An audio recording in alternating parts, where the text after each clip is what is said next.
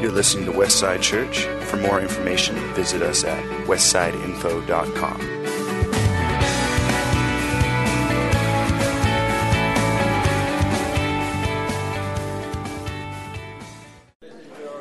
Very, very warm welcome to all of you, and all you ladies especially, thank you for being here this morning. We're missing 130 of our gals up in Tahoe.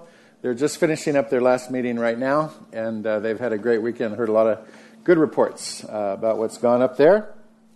And so, anyway, we're in this series for the summer, and starting off on this series of misquoted, misunderstood, misused scriptures, etc. I think the whole series has kind of taken a little bit of a lean that I wasn't expecting to happen. And so there has been a lot said the last few weeks about really trusting Jesus when we come to the end. When we're at the end of our strength, the end of our rope, then really depending on Him and leaning on Him. And we've talked about a few verses like that. So I want to say this from the get-go, because we're going to do the same thing again today. The verse that we're talking about today kind of lends itself to that. But as believers, this is true. We hold on, come hell or high water. And there's going to be trouble in this world. Jesus said, in this world you will have tribulation. But be of good cheer, I've overcome the world. And on the other hand, we don't want to go around our whole life going, okay, I'm just hanging on until Jesus comes. We don't want to have a downcast kind of lifestyle or spirit like that. We want to walk in victory. Jesus has set us free. It was for freedom that Jesus has set us free. So we want to walk with our head held high and our shoulders back and saying, I am a Christ follower. And we can be confident knowing where we're headed, what's ahead for us. There's a future for us with Him, and that He's also destined us for increase here on this world. And so we don't want to be down here all the time, yet that's true. We're going to hold on till Jesus comes. And we don't always want to be up here, like not looking and not living in reality. Yes, I actually have some big problems like this. Like that old Monty Python. 'Tis but a flesh wound, you know. His arms are cut off and he goes, come back here, you coward. And, so anyway. This is not reality, and this is not where God has intended us to live. Yet there's truth in both of them. And so we're going to look at that perspective today.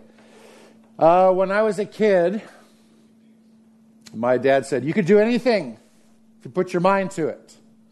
Now, I know what he was trying to teach me. He was trying to teach me that my attitude has a lot to do with what I do in life. Your attitude determines your altitude. You know, they should make that a poster or something.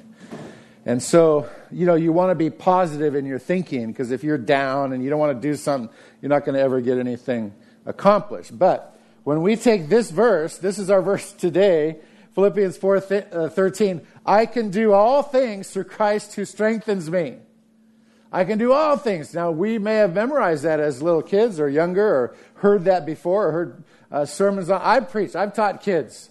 You can do it like this. And it's not exactly true. So when we look at Scripture, we desperately need the help of the Holy Spirit, God's presence. So, Father, I pray that you would be here this morning and teach us and lead us into all truth. I pray that you would open up our understanding as to what your word has for us here today. In Jesus' name, amen. By the way, in September, we're going to start a new series on the book of Romans. I'm very, very excited. I think the title of it is going to be Peace with God. And Romans is one of the toughest books in the Bible to get through theologically, but my prayer is that we'll make it come alive for all of us. And looking forward to that and preparing for that. So we always approach God's Word in humility. We don't think we know everything. We don't think we're it. We read from the text and not into the text. We don't just inject our favorite little philosophies and try to read into what Scripture is not saying, actually. And then we work to understand the context. What's the surrounding? What's the plot? What's the book? What's the chapter say? Where does it fit in with God's big story? We're going to talk a lot about context today, whereas last week we let Scripture interpret Scripture. We talked a bit about money last week, and so we looked all through the Bible and what the Bible says about money. And so the best commentary on Scripture is Scripture, but most importantly, we always want to apply.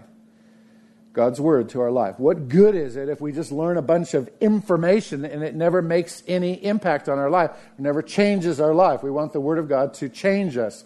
And that's why it's called a sharp, two-edged sword. It's able to cut deep. It's not used as a weapon against each other. It's used to reveal who we really are.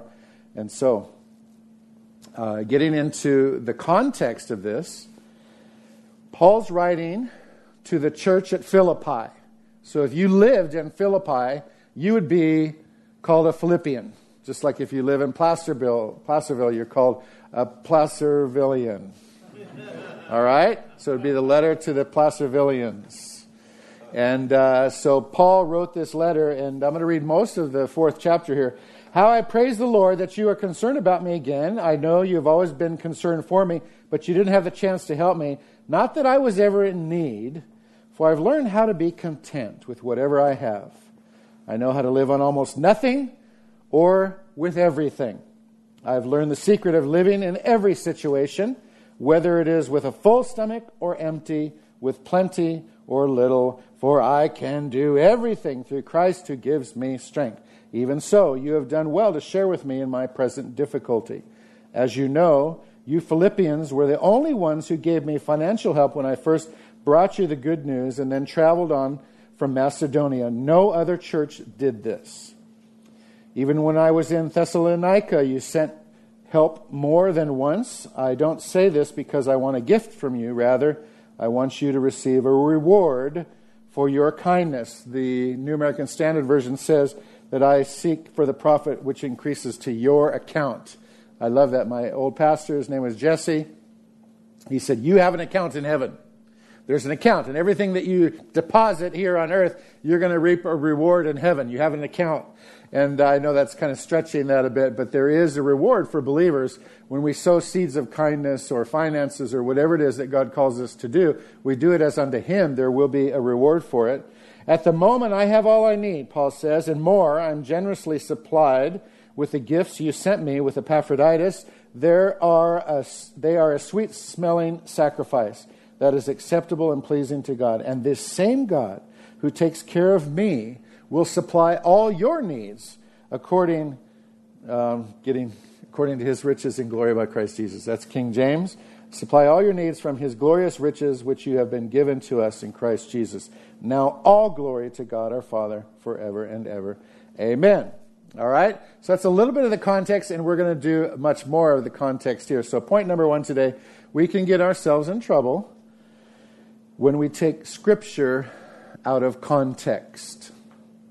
Adolf Hitler stood before the nation of Germany in his great speeches that inspired a nation into horrible, horrible evil. He quoted from Scripture. And he quoted out of context. He took little bits and took them out of context.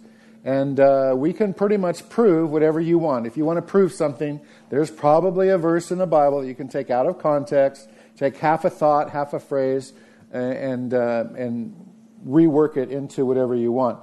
Eric Bargerhuff says, when we take Scripture out of context and try to use the Bible how we see fit, we can easily set ourselves up for defeat.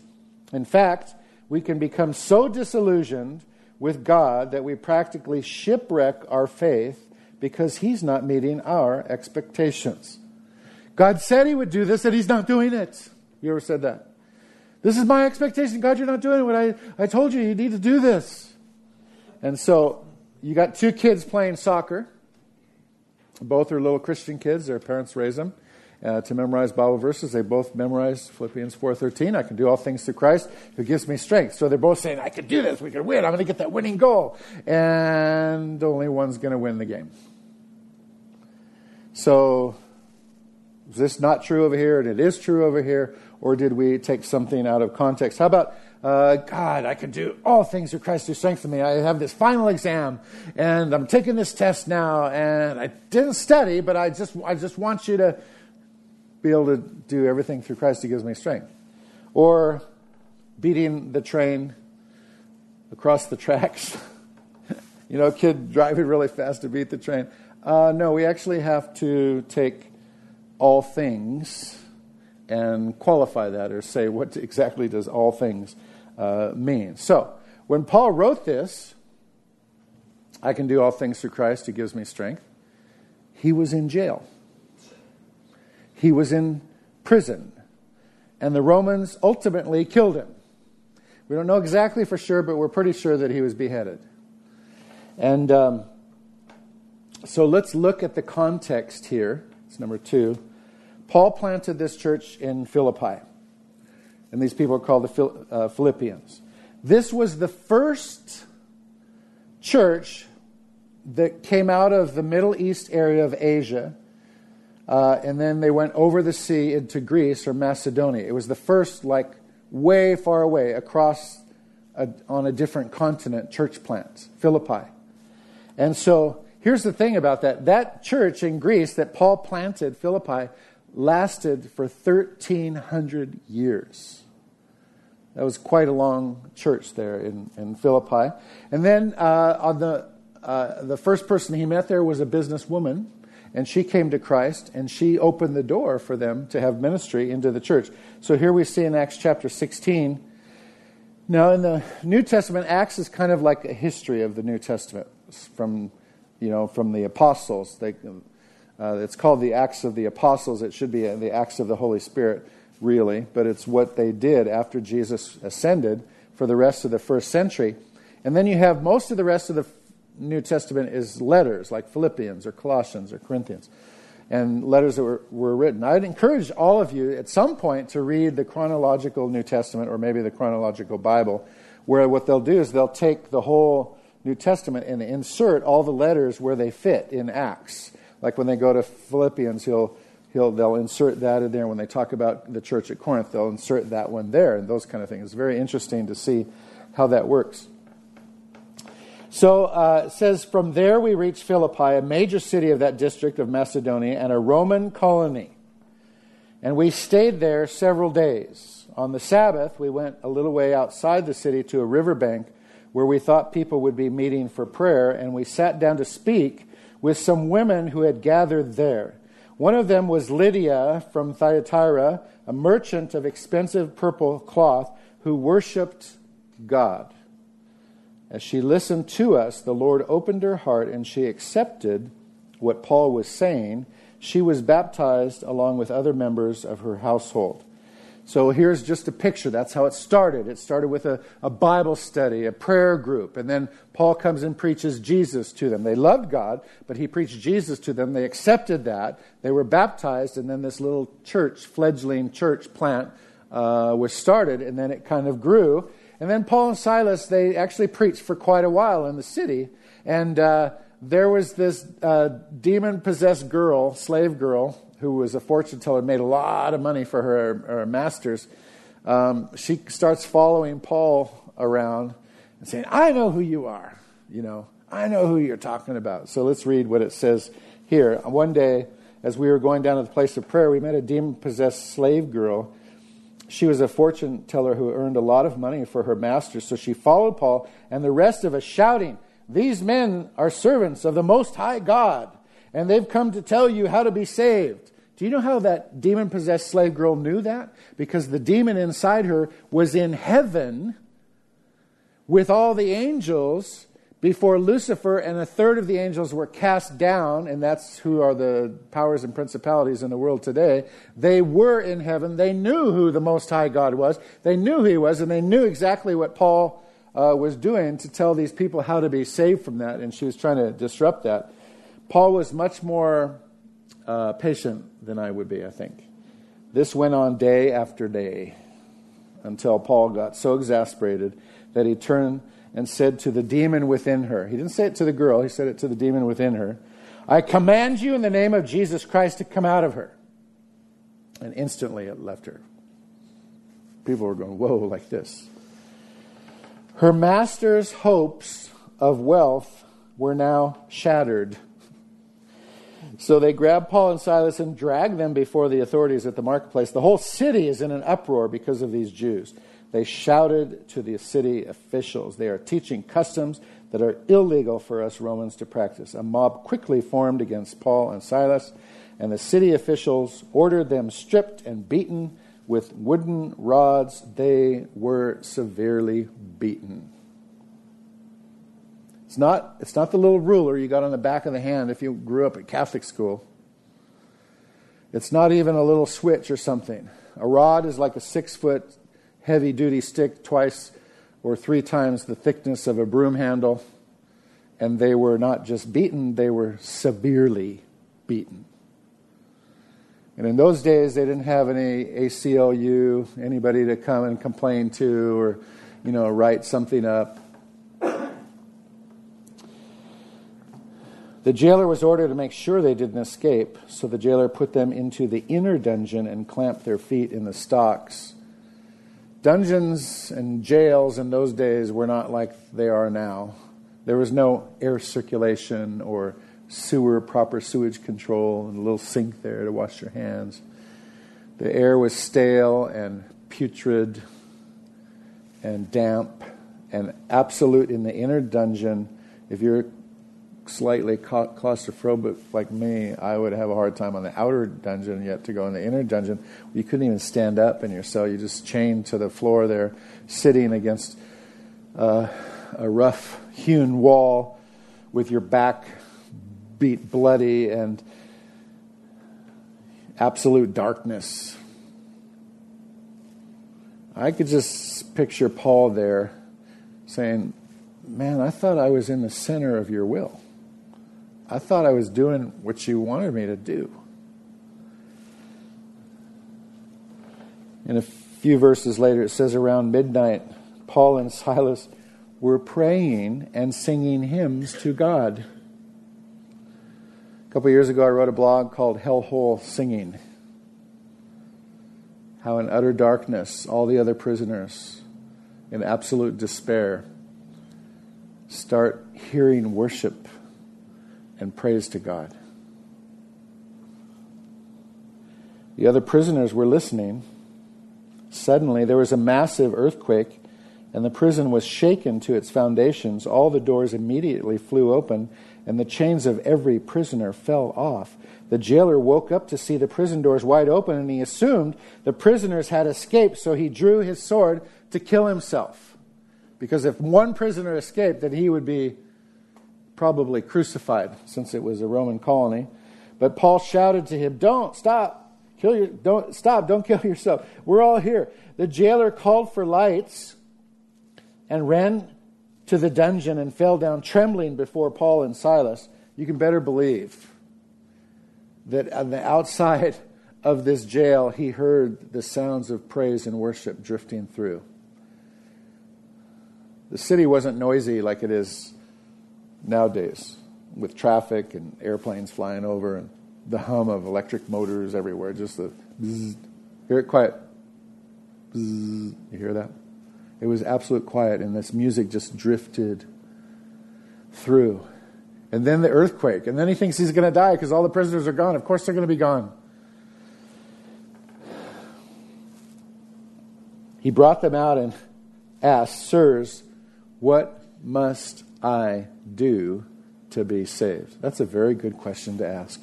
When you encounter Almighty God in a way that everybody has an individual encounter with Him, but we're all confronted with who is God? Who are you, Lord? What do you want me to do? He says, what must I do to be saved? And they said probably the second or third or fourth most famous verse in the Bible, believe on the Lord Jesus Christ and you'll be saved. And your house.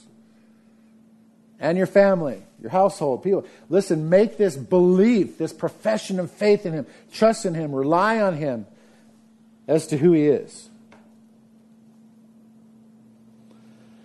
And they shared the word of the Lord with them and all who lived in the household. Even at that hour at night, the jailer cared for them and washed their wounds. Then he and everyone in his household were immediately baptized. I want to tell you, if you're a believer and you haven't been water baptized, get baptized. You need to. Lydia did right away. The jailer did, and his whole house got baptized right away. Peter says, repent and be baptized. It's an outward statement of what's taking place on the inside of us. I cannot see your heart. God can. So if you've said yes to Him, you're going to go to heaven. But He also wants us to make this public profession of our faith so that the world knows where we stand. It's partly obedience. There's a lot more theology to that, but if you're a Christ follower and you haven't been water baptized, get water baptized. Next Sunday, we'll have it out here, and just sign up at the Welcome Center, please, or talk to your small group leader, an elder, or something. You need to get baptized. He brought them into his house, set a meal before them, and his entire household rejoiced because they all believed in God. So that's a little bit of the context. It's not quite the same as I can do all things through Christ who strengthens me. I can win this game. I'm only 5'2" and I can slam dunk. I can do it. I just see little kids looking way up there. I can do this. That's not what that's talking about. So first of all, maybe you're stuck. Maybe you've been severely beaten, so to speak, and in a dungeon, a dark place. A couple things. One, it's okay. It's okay. Don't worry. Keep your eyes on Jesus. Paul, at another time, he was beaten and thrown into jail. He did that quite a bit. Multiple convicted felon serving Jesus. But he was serving Jesus in a way that none of us, I don't think, could fully understand. But he was doing the right thing. He was in bed, and it was Acts. In fact, it's Acts chapter 23. The following night, the Lord stood by him and said, "Take courage, for as you have testified to the facts about me in Jerusalem, so you must testify in Rome." So Paul knew that he was supposed to take this message around. He knew that he was on his way to Rome to testify there. And he's in his bed, beaten badly. And the Lord says, "That's okay. You're all right. It's okay. You're going to speak before Caesar." When I preached on this first time a couple years ago, I was reminded when I was a kid, most of you know, I was a foster child. Didn't know my dad. My mom died when I was 5. My two sisters and I went around to quite a few foster homes. And finally a wonderful pastor and his wife and their 5 kids, they took us in. That's my family to this day. And fortunately, my new mom and Terry's mom were best friends since junior high school and are best friends to this day. And so that's how I met Terry. So God always has a plan. I'm so grateful for second chances in life. We've got a lot of adoptive families and fostering families in this church, and I just thank God for you. We're to stand together with you in that. But there's a few times in some of the homes I was in where I was not beaten as bad as Paul, but somewhat so, curled up on a bed. I could just picture Jesus with his hand there saying, "It's okay. It's going to be all right. It's going to be okay. You're going to make it."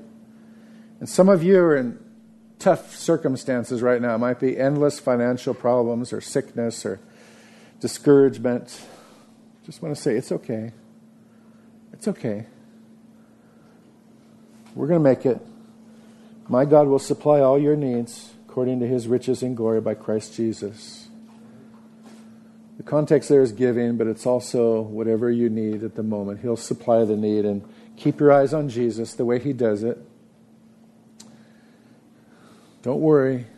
Keep your eyes on Jesus. Keep it fixed on Jesus. The picture there is the children of Israel. They hundreds of years earlier, they were disobedient, and all these poisonous snakes came out, and they were biting people. People were dying, and Moses cries out to God and says, "What are we going to do?" And God says, "Pick up a serpent, make a bronze serpent, put it up on a pole, and if people just look at that serpent, they won't die."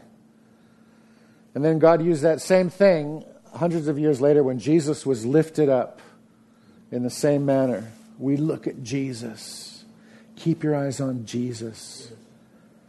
Fix your eyes on Jesus. And Paul goes on in Philippians here. He says, "Listen, brothers and sisters, whatever is true, whatever is noble, whatever is right, whatever is pure, whatever is lovely, whatever is admirable, if anything is excellent or praiseworthy, think about those things." By the way, parents, that's probably the best way when your kid's 13, they want to go see an R-rated movie with their friends. "Oh, my friends see an R-rated movie." Just say, Did you memorize Philippians 4:13 like I said? Whatever is true, whatever is noble, whatever is right, whatever is pure, whatever is lovely, whatever is admirable, if anything is excellent or praiseworthy, think about these things. Does that fit in with that? No. All right, you're not going.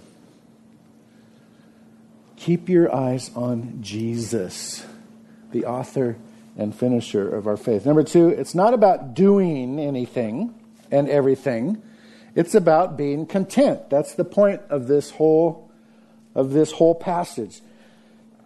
Paul says in chapter 4, verse 10, "How I praise the Lord that you're concerned about me again. I know you've always been concerned for me, but you didn't have the chance to help me. Not that I was ever in need or have ever learned how to be content. I have learned how to be content with whatever I have. I know how to live on almost nothing or with everything. I've learned the secret of living in every situation, whether it's with a full stomach or empty, plenty or little, for I can do everything through Christ who gives me strength. Even so, you have done well to share with me in my present difficulty." His present difficulty, he was under house arrest. He was in chains. He was imminently going to have his head cut off. That's the condition he was in. This church had grown under his leadership. They're the first church over in Greece and in the new continent of Europe. And they were growing, but the years had passed, and Paul was writing to encourage them, and he was in prison. 16 times the word joy and rejoice appears in this short little letter to the Philippians. Yet he's encouraging them. And the reason is because they were in a situation, they found themselves in a situation that we're often in today. They loved God. Yes, they loved God. But they started trusting in their own ability more. Paul says, listen, I can do all things through Christ who gives me strength. Not in my own strength. Because we really have to come to the end of our strength. We have to come to the edge of the cliff, and then God says, okay, take another step, because now you know that you're depending on me, because you can't do this on your own. So as a result, they were becoming worried and agitated and irritated, just like we do with one another. And Jesus referred to this in Mark chapter 4. He said, but all too quickly the message is crowded out by the worries of this life, the lure of wealth, and the desire for other things. So no fruit is produced. Have we come to the point where we take our eyes off Jesus, depending on ourselves, and then the worries of this life, the concerns of this life, the deceitfulness or deceptiveness of riches, and the desire for other things crowds us out to where we don't produce any fruit? Are we producing fruit? If we're not, it's because we've taken our eyes off Jesus, and other things have gotten in the way. And that's what he was encouraging them with. While he was in the middle of a horrible storm, he was saying, listen, you can do this through Christ. So yes, Jesus is all we need, really. He's all we need. And you can tell that to the Chinese Christian who this very year, this very day, they're put before firing squads in China and being killed for being Christians. Or you can say that to the Syrian believers who are being beheaded now for being Christians. Jesus is all you need. Or you can say it to the American student who's has to do a report in anthropology class about how she believes in God in front of a whole class where they don't believe in God.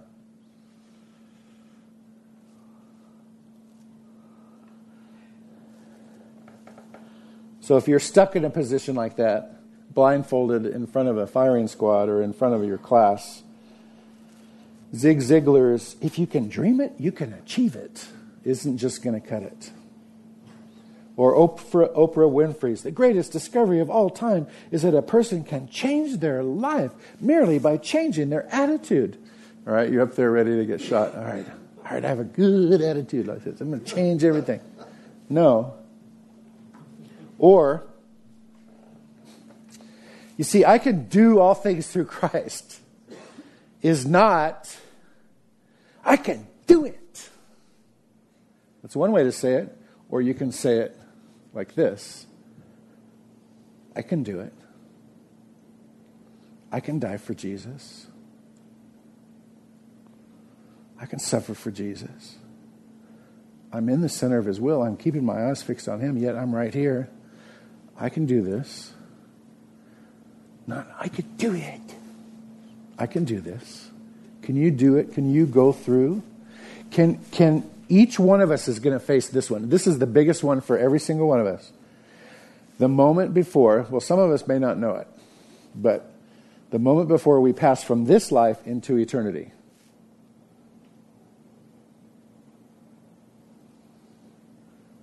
I can do it. Jesus defeated sin and death. And the moment I close my eyes in this life, I'm going to open them in his presence in eternity. I could do it. Or, I can do this. I can do all things through Christ who gives me strength. So whether it's a wayward child or a broken relationship or rejection or bitterness or anger or resentment from something happened to you that's not fair, whether it's a sin that you just can't get over, it's, I can do this through Christ who gives me strength. I can do this. And then with confidence, you can say it to your friends and your family. You can do this. Not in your own strength. Don't get cocky here. You can do this through the strength that Jesus supplies. I can do all things through Christ who gives me strength. You can do this. Paul says in 2 Corinthians, he had a struggle, and God said to him, Paul said, take this away, God. And God's answer was, no. His answer was, my grace is enough for you.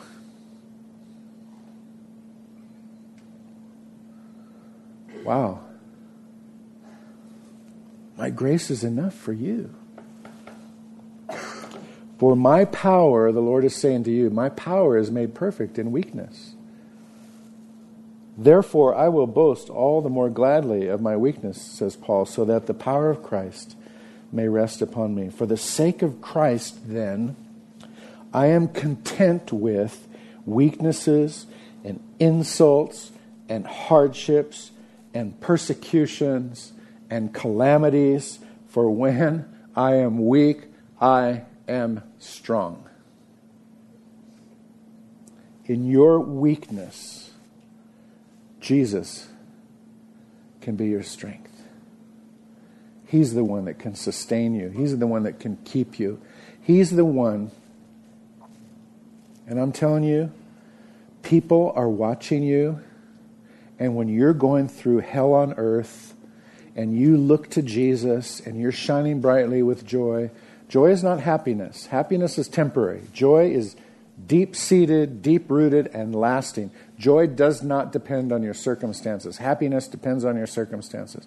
When you're full of the joy of the Lord, people are watching you. And that is the loudest message you could ever say. And they look at you and say, how on earth could you have joy in the middle of that storm? How on earth could you have your feet on solid rock?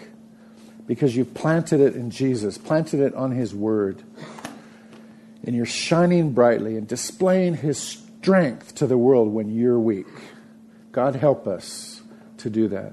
As Christ followers, as Christians, help us to do that, Lord. When we go through tough times. But I don't want to live here with this, I'm just going to hang on until Jesus comes. I want to actually rise in victory out of this. And walk confidently, knowing who Jesus is and that he's set us free. We're not under a yoke of bondage or slavery anymore. We're free. We're set free.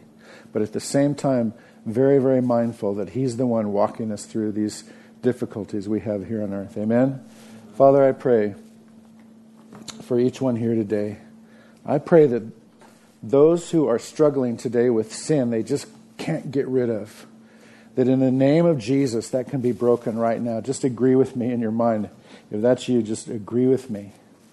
It's broken in the name of Jesus. Those who are suffering from rejection, it just seems like on every side.